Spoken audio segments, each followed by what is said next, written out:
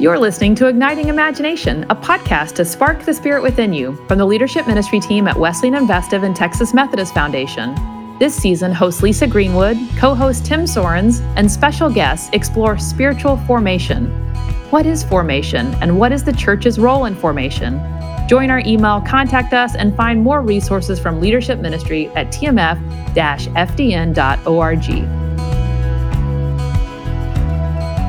Hi, friends. I'm Lisa Greenwood, and I'm back for another conversation with my co-host for this season, Tim Sorens. Hi, everyone. One overarching theme as we talk about formation that we're going to spend a lot of time on today with our guest is generosity and how generosity connects with formation. I'm curious, Tim, what comes to mind for you when you think about the connection between generosity and formation? Yeah, that's a good question, Lisa. Well, I would say when I think about formation, the first thing I think about is who are we becoming? And when I think of generosity, I think of perhaps what we have. And the invitation and connection that I think about in the first sense is what kind of a person I'm becoming as it relates to what I have. That's kind of clunky. So I guess another way to phrase it would be, am I becoming more and more generous? Is maybe a simpler way to get after it. And if I am, why? And if I'm not, why? And honestly, it's easy to give the Sunday school answer on that. That, of course, we all want to be more and more generous, but I think the invitation is to think through maybe why am I not, and to kind of prayerfully discern that. How about for you? I'm curious. Well, I love how you've connected questions with this, because I think that's how we're formed, right? That we continually kind of ask ourselves questions and we respond and we grow and we're formed. And so even as you think about your generosity, how am I becoming more generous? How am I being shaped and formed? So I've always thought, no, I shouldn't say I've always thought, but certainly since in the last 10 or 15 years as I've been working with the foundation, and even before that, I worked with Horizon Stewardship. And I think discernment is a really key part of our formation process, because we're listening to how God is calling us to be, right? To be in this world, to be in relationship with God and with one another, that discernment is absolutely integral to our formation and being formed. And there's a sense of which in our discernment, we're listening for our God-given calling and purpose. And that, for me, generosity is our response to that calling, to that sense of purpose. That generosity is an opening up of our, in your case, you were saying like generosity kind of relates to what we have. Well, yeah, all that we have and all that we are. And if we have an openness to not only how God is calling us, but also how we're going to be in the world, generosity is a way of being. It is an open, generous way of being. And so I just think we can't extricate generosity from formation. No, it makes me think, when you talk about the posture, I think about, like, maybe even for our listeners right now, like, as you think about that word generosity, like, what would you do with your body? Like, what kind of a posture would you hold? Or what would you want to hold? And what's in the way? I totally agree. These are intricately linked, formation and generosity. I think so too. So in your work as a nonprofit leader and as a pastor, what are you observing right now in terms of, stewardship, giving, generosity kind of trends? What are you noticing from your perspective? Well, one thing that I'm noticing for sure that in my work with the Parish Collective, we're beginning to experiment more and more with is actually something that it's a bit of a sneak peek we'll get into with Joe. And that is consistent giving through like a membership kind of an idea. There's all different ways of thinking about fundraising and capital campaigns as a church or as a faith-based nonprofit or a nonprofit or even business development for business leaders. But something that I'm seeing as a bit of a trend is for whatever people can afford, there is something I think that's just powerful of saying, we're with you. Like this mission, this organization matters. And let's do this together. And that feels a little different than you could say kind of the marketplace idea of like, well, what am I going to get? So I'm seeing that as a little bit of a trend. I guess it's a little bit of a hope. And then, this podcast is going to live for a long, long time, but lots of people are talking about a recession that could be amongst us. And so the anxiety that might be happening within families and individuals all across the country and around the world, it's just a real thing. And so I think that kind of prayerfully discerning our capacities and generosities within a time where there might be financial hardships is just something that's not a trend per se. It's more something that I'm thinking about. Yeah, paying attention to. Yeah. So I find this notion of helping folks think about how they invest in the community in which you're a part, right? And I think churches need to be thinking about how they're invested in their neighborhood. But I also think when we become part of a faith community, how are we investing with all that we are in this community, this faith community that we believe in and that we believe has the ability to have an impact, that we say, I'm all in. I'm all in with my prayers, my presence, my gifts, my service, my witness, that I'm all in. And that you think about that we invite folks to think about what that looks like in really tangible ways in their lives. And that feels really important. Yeah. And going off that, Lisa, I think too, maybe this is sort of obvious, but we all know, we've talked about this in the past, that relationships and even change grows at the speed of trust. And there's just nothing, it's particularly if you're leading a church or organization, that says like, we trust each other, of a financial gift. It's actually real. It's way bigger than like the dollar amount. I think it's like, it's a visible sign, you could say, of trust. And I think that's really powerful and important right now. Yeah. And it is biblical where your treasure is, there your heart is. Yep. And I think sometimes we think that text is actually the other way around, but it's not. It's where your treasure is, there your heart is. And so there is something really tangible about financially investing, if you will, in a community and its ability to have impact that changes our heart, that connects us together. And that's powerful. Yeah. Well, our guest today is Joe Park, who has been leading clergy and congregations in stewardship and generosity for decades now. And Tim, I'm going to invite you to read his bio. Tell us a little bit about Joe. I would love to tell everybody about Joe. He is the CEO and principal of Horizons Stewardship, whose mission is to help churches and faith-based nonprofits grow disciples and fund ministry. And that team, Horizons, has assisted churches in raising over $9 billion. That is a B, billion, in capital funding and unaccountable amounts of annual and planned giving. Prior to Horizons, in 2002, he served as, and we're going to talk about this a little bit, the CEO of Community Financial Group with banks in 7 cities. So he also has experience as a CEO of a bank.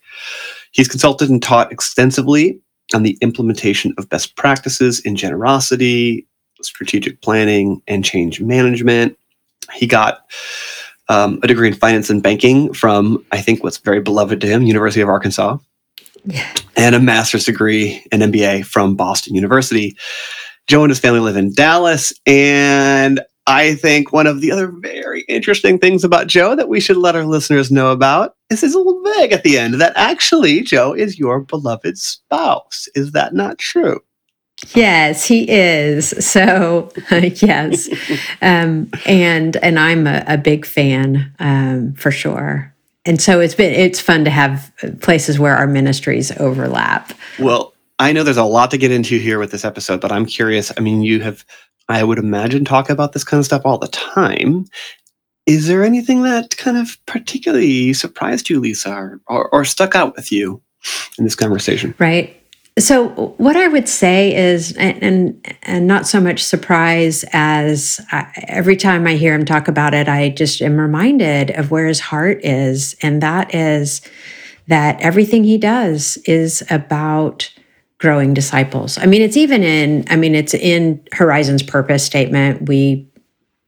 We help churches and nonprofits grow disciples and fund ministry. And so when we were thinking about this season and about formation and how we're being formed and the church's role in formation and how that role is changing, really Joe came to mind because at the heart of everything they do, it's about forming disciples and helping churches do that. And so it just comes out all through the conversation that we had with Joe. It sure does. Yeah. So let's listen to our conversation with Joe.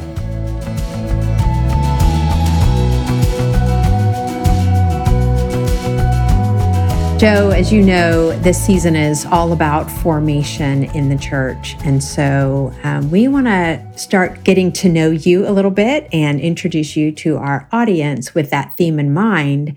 And I happen to know a little bit about this story of yours, but will you share with our listeners how you went from being a bank CEO to working with churches around generosity? Yeah, So I felt a call to ministry, and in truth, it took me years to really discern that out because it was the last thing that I was expecting. But I did hear clarity. Will you serve me in full-time ministry? And so I had already been on the board of Horizon Stewardship. So Cliff Christopher, our founder, came to me and said, well, this is perfect. You can come and be a part of Horizons. And my reaction was, good Lord, Cliff, no, God called me into ministry and not fundraising. So I had resigned my job and was looking for seminaries to attend. And Cliff said, why don't you come and hang out with me? And maybe that will clarify what you're calling, because I had no sense that I was to fill a pulpit. So all I can imagine at that point was that I could be a missionary. So because those are the two choices, right? A pulpit or...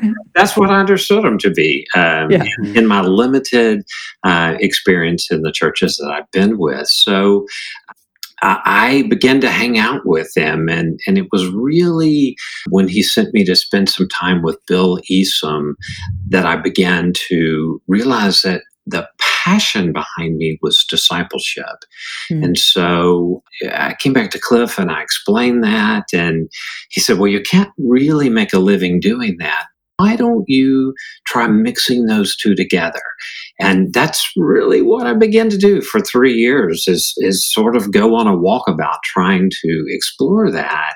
And if we fast forward now, almost 22 years later, I've got real clarity around that. And Horizon's mission, that's the ministry that I lead, is to help churches and faith-based institutions grow disciples, and secondarily to fund ministry. So that's how I got into it. It was messy, it was hard, and it took me a long time to sort of find my place in that, because I had these preconceived notions about what ministry was, and God had something entirely different in mind. I was just slow to learn it. I wonder if you could maybe take us another few steps on the path, because in these many, many years, you've become really an expert in generosity.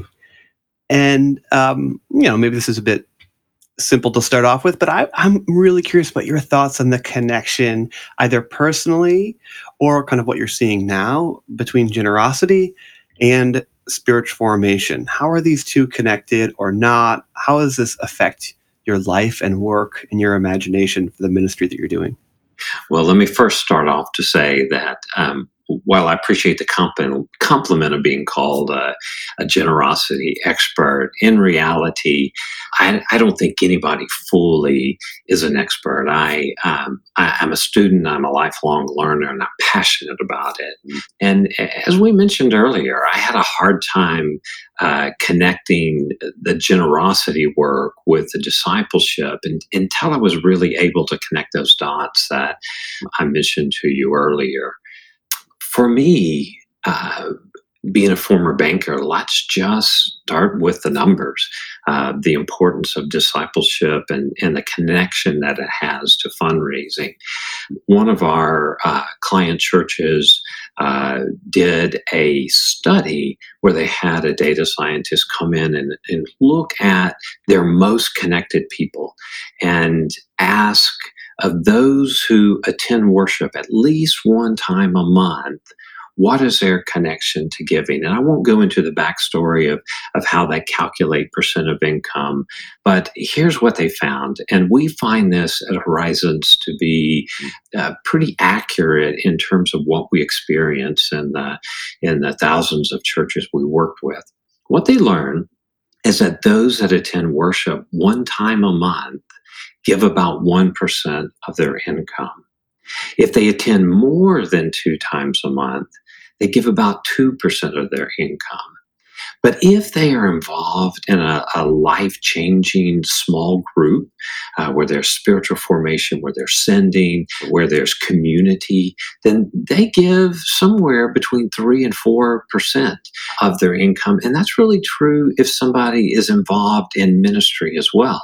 So when you think about it, if you look at the most engaged people, those that are involved in a small group where they're growing spiritually, and then those that are serving in a ministry are giving 3 or 4 times what someone who's attending church 1 or 2 times a month. And most churches would consider that to be, a committed person, but there's a clear corollary, and that has allowed us to back in sort of measuring and say that there's a clear connection between discipleship and generosity. So we like to describe what we do as creating cultures of generosity. And I want to separate that from this idea of fundraising. Now, you can raise funds using a needs-based approach that says, we're doing a good thing, we need additional funds, will you help us achieve our mission? But if you're going to create a culture of generosity, that requires an encounter with the Holy Spirit. And it's my experience that most often happens within the context of relationship. And that is most often done in the church in the form of discipleship, small groups, and serving. And so from my perspective, there's a very clear corollary between discipleship and funding ministry. And so what we like to say is that generosity is a byproduct of your discipleship pathway. How effective you are at growing disciples of Jesus Christ is going to, more than anything else, impact your ministry funding. Fabulous. I think if we could all, as pastors and leaders in the church, understand that deep connection, that creating a culture of generosity is really about encounters with the Holy Spirit. And so then we're not thinking, gosh, how do we raise this money? We're thinking, how do we help people connect with the Holy Spirit, grow closer to God, open their eyes and ears and hearts to the ways that God is working. Like, that's a very different set of practices, if you will, for leaders in the church. And frankly, that's what we're trained for. That's where our heart is, and which feels so in line with our calling, where sometimes when we think fundraising, we're like, oh, I don't know, and we dread. Well, because fundraising is really the idea of getting something from someone. and developing a culture of generosity. Discipleship, you're wanting something for them. You're wanting them to experience the joy of generosity, to become more like Christ. And when we approach ministry funding from a perspective of getting something from somebody, it is awkward, and it's painful, and it's hard, and it's not what we recommend. Fair enough. So many of our listeners are pastors, as you know, and so we want this conversation to be one, both encouraging as we think about what it is to do faith formation, but also super practical. And one of the things that I've heard you talk about so much is what it means to move from kind of, here's your one Sunday or your 3 Sundays where you drive hard on giving, and move toward a kind of year-round approach to generosity. And I would love for you to talk a little bit about that. Why is a year-round approach important? What can congregations be thinking about? And I give that back to you. Yeah, so the idea around a year-round approach is really born out of this idea we're creating cultural change. It's discipleship. So when you think of it in that context, you realize it is an ongoing process as opposed to a transaction. So when we think of generosity as something that we do in the season, we're much more likely to be doing fundraising than really trying to build a culture of generosity. And so what we recommend churches think about is a year-round integrated funding model that is based on a series of disciplines. Now, in our case, we recommend, or we describe those buckets of best practices that we call disciplines as keeping it spiritual, telling your impact story, building relationships, making the ask or a call to action might be another way to say that, and measuring effectiveness. And what we imagine and what we teach around year-round generosity is to create a single process that uses the same language, that uses the same theology, so that you're building upon those practices when you're addressing annual giving, capital giving, special giving, planned giving, so that the donor is hearing very familiar messages. You're just looking to fund different things. And very often that means for them a different funding source, like annual giving is largely done out of earnings.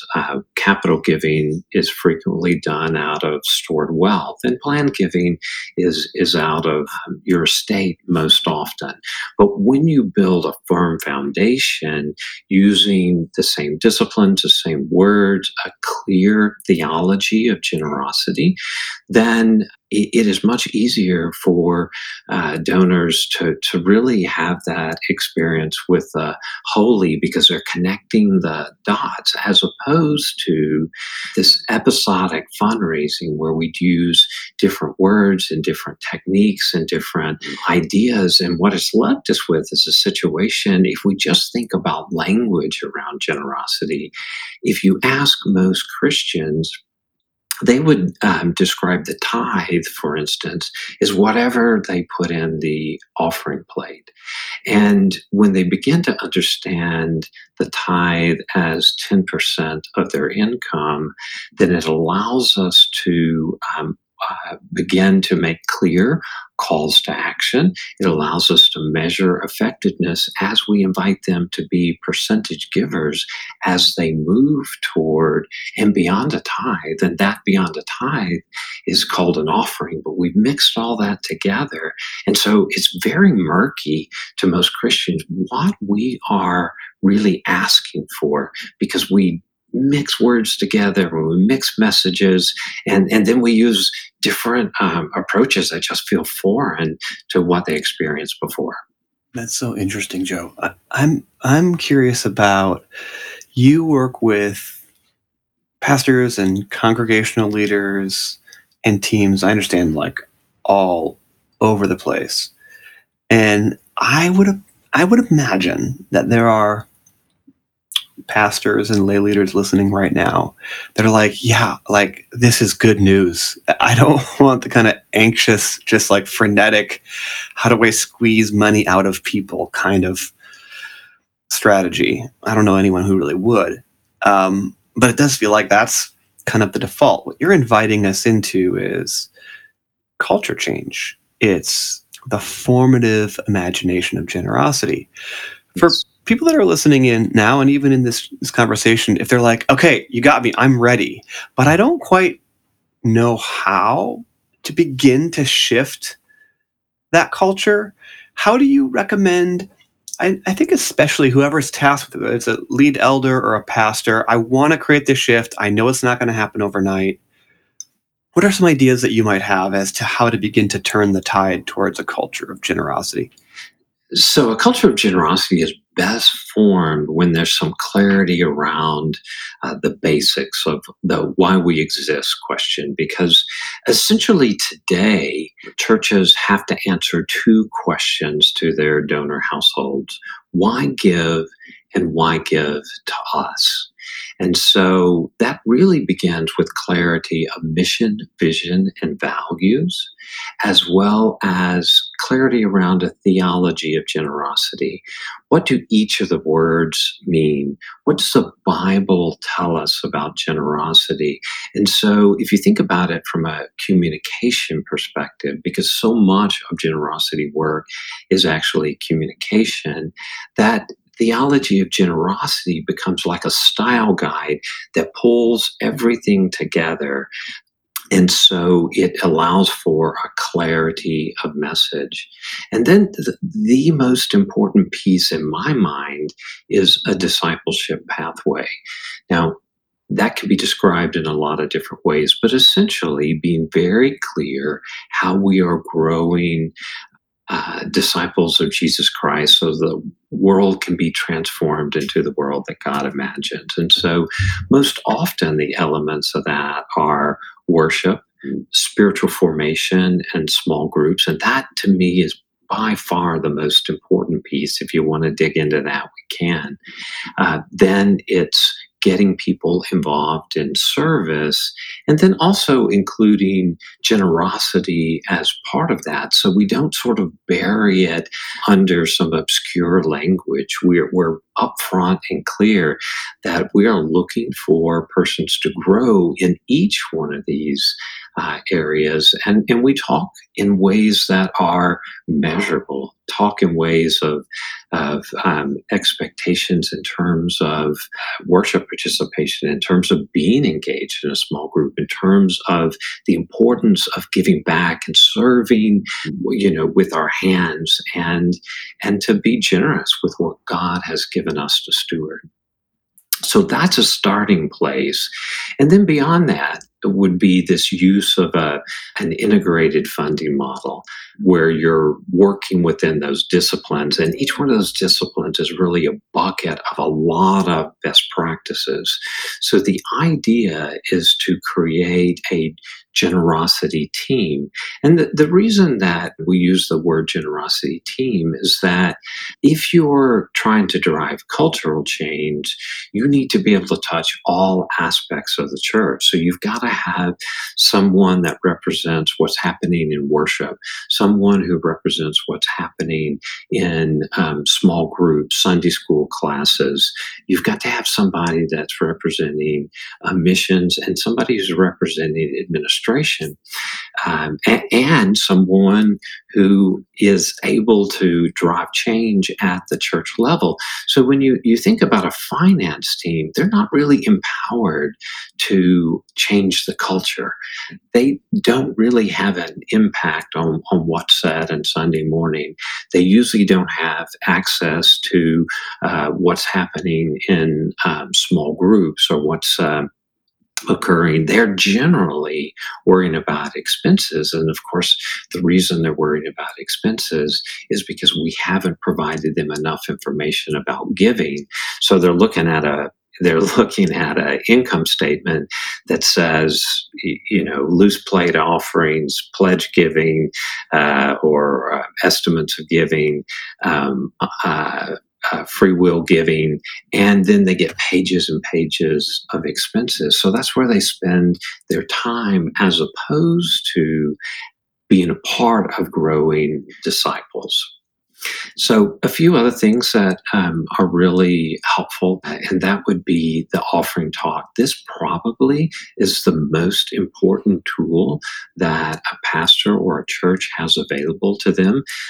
2 or 3 minutes where you're telling a story of impact, literally putting a face on it. Facts and figures are not a story of impact, but when you name a person, when you can show a face, and you can describe what is different because they were served, because they learned to give, that transformation, that along with a well-cultivated ask where you're connecting some important pieces. Like, for instance, whenever you talk about generosity, you want to talk about spiritual growth.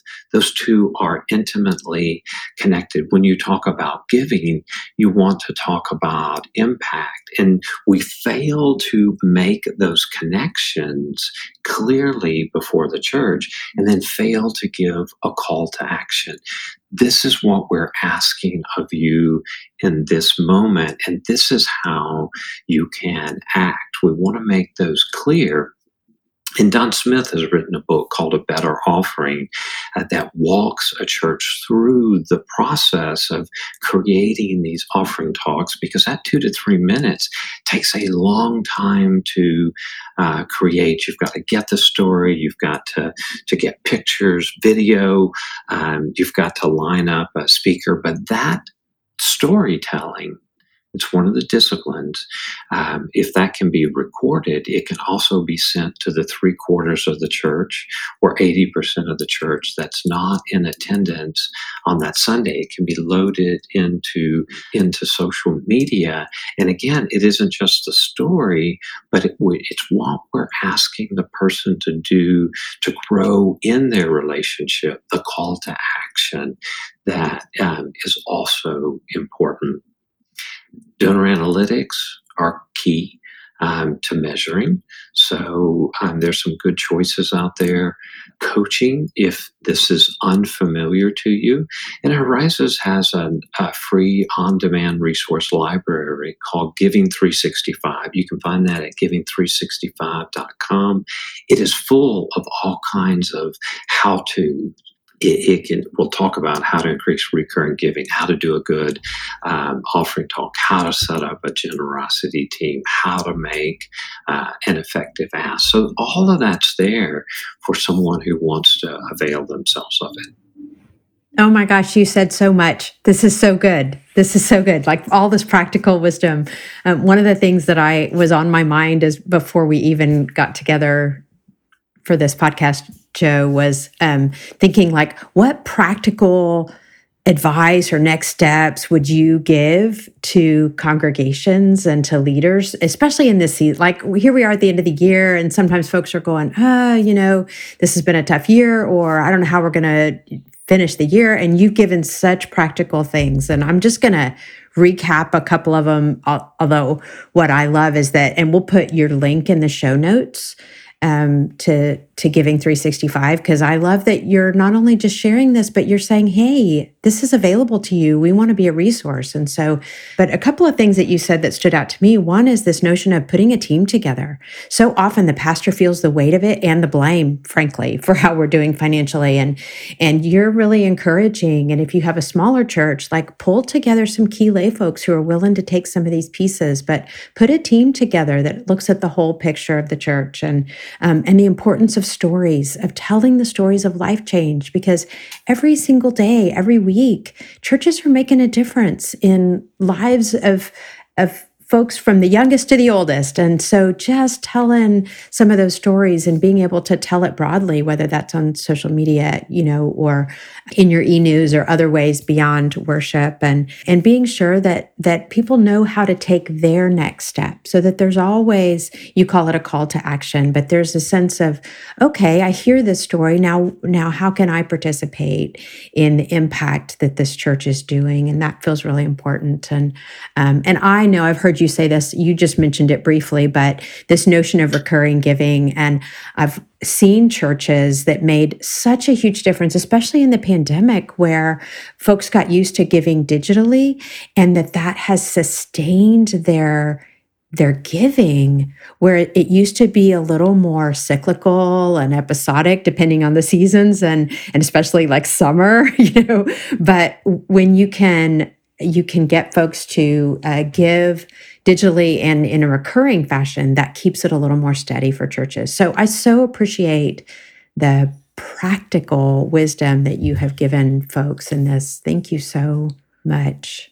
I think it's a big deal for what you're saying. Tell me if I'm off on this, but what I hear you saying essentially is, as you get clear about your why, your purpose, that's foundational. And then as you invite the stories of transformation, the people, the characters that are from within our community, what you're doing is you're telling a story, a true story, by the way, that the entire congregation gets to live into. And so the shift, it feels like within me, is like, rather than like, this is a duty or something we have to do, which may or may not be true, it's more of like, we get to do this. Like, this is pretty incredible. Week after week, as I just think about kind of the moment in talking about the offering, it's a time of celebration.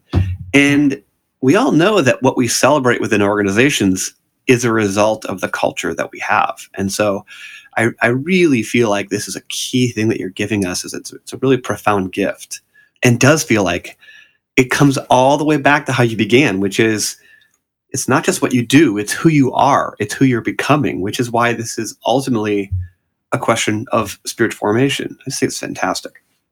So one resource I didn't talk about that I often recommend as a starting point is a speech that theologian Henry Nouwen wrote gave in 1960 something. It's called The Spirituality of Fundraising, and that has been published by his family foundation into a short book.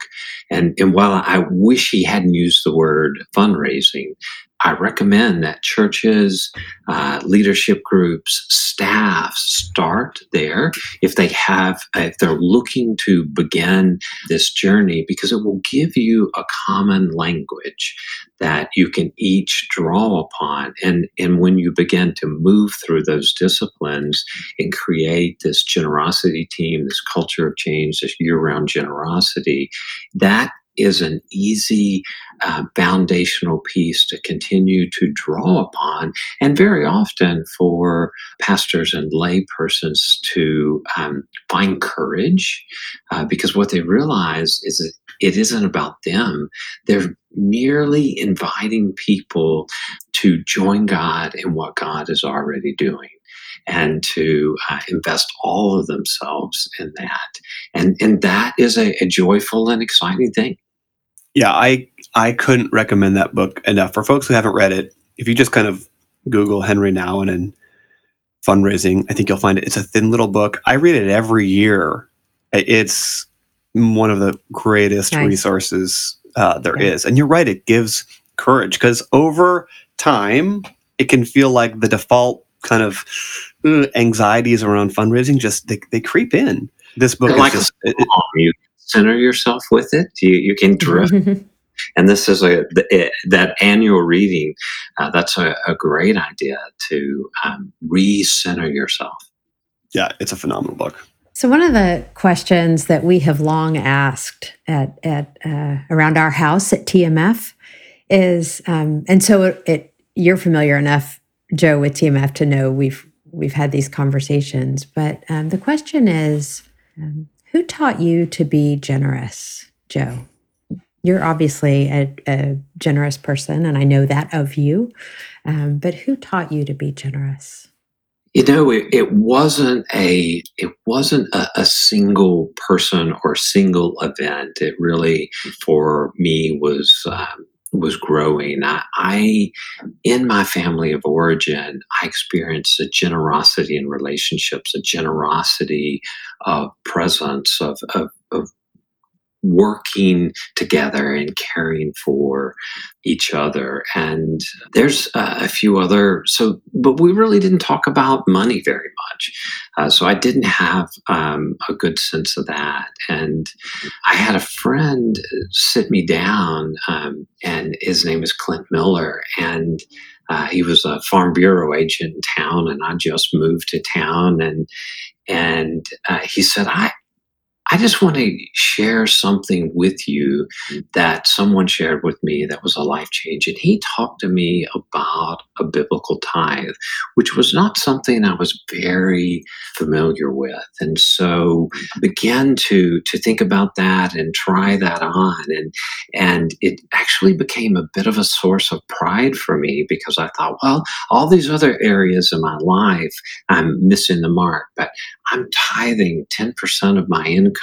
And so, that's really got to make God proud of me. And then a Baptist, I'm a bit of my spiritual journey has led me through a number of different denominations. And there was a Baptist preacher, Dale Medlin, in the course of a capital campaign, who challenged me to think about giving beyond a tithe, that really the tithe was the starting point of generosity.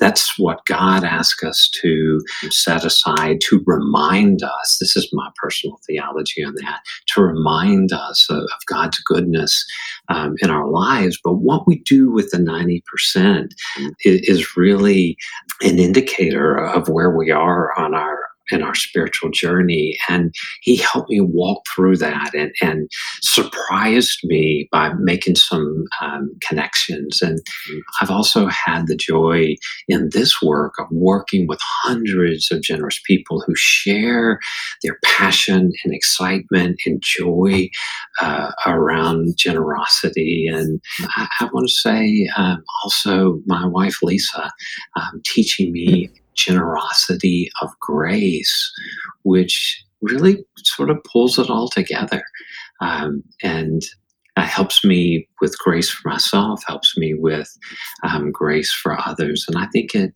makes me a better person. You're sweet, Joe. You have also been one of the people who has shaped my own understanding of and practice of generosity. So we're a good partnership, friend. Yeah. And I think, as we think about those who have taught us to be generous in our lives, you think that really is formation.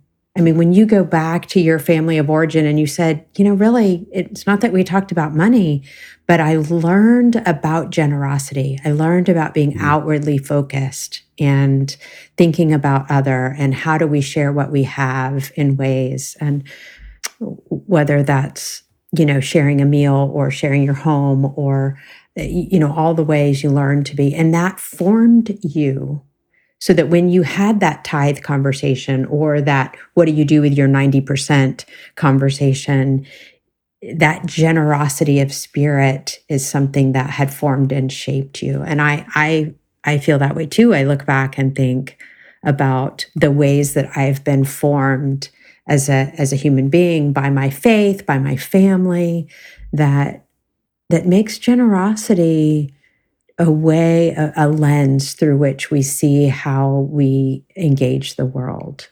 And that feels really important as we talk about formation. So we're asking all of our guests a final question. And that is, what is one way that you're being formed right now, and what difference is that making for you? Probably a messy answer, because I am still so much in the process of being formed, very much a work in progress around this. And so for me, it is almost a daily discovery, but it's might best be described as making space at the table, particularly as it relates to women. So I became most aware of it when I visited Israel about 6 months ago, where this is the town Mary Magdalene lived in. And there's a hall of women there that celebrates women of the Bible. And I think there are 12 pillars.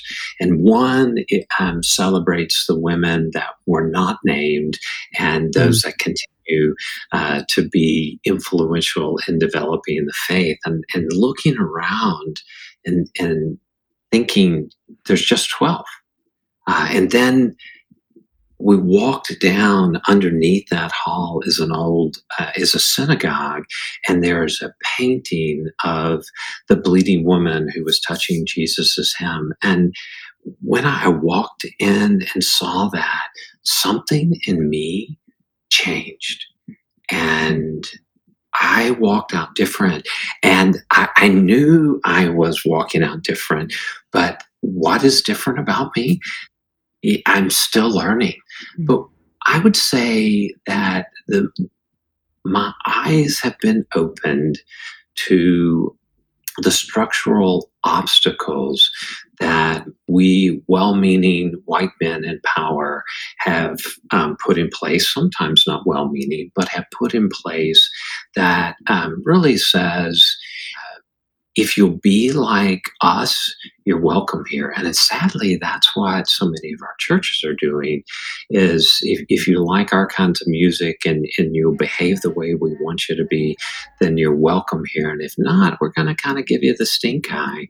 And I have this awareness of how I've contributed to not making space at the table for everyone, people of color, women in particular, and others who may not be like me or agree with me. And so, like I said, I'm very much a work in progress and trying hard to come in line with God's best plan for me.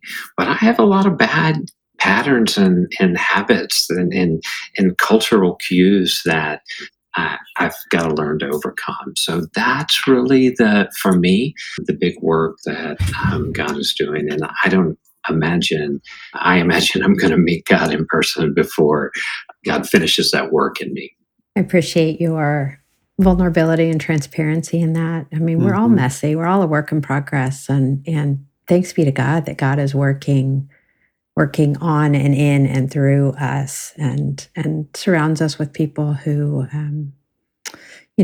hold up the mirror and love us with grace.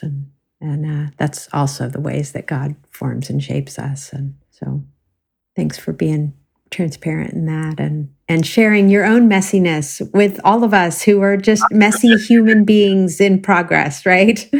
Right. Yeah. I appreciate your being with us today, Joe, and helping us think about how generosity and formation are so integrally connected. Thank you. Well, thank you for inviting me and for letting me to share. Thanks, Joe. What a pleasure. Igniting Imagination is a production of the Leadership Ministry team at Wesleyan Investive and Texas Methodist Foundation, with excellent editing support from TruthWork Media. Check out our show notes and website for more information about all our guests and how you can follow them. I'm Blair Thompson White, and from all of us at Leadership Ministry, thanks for listening.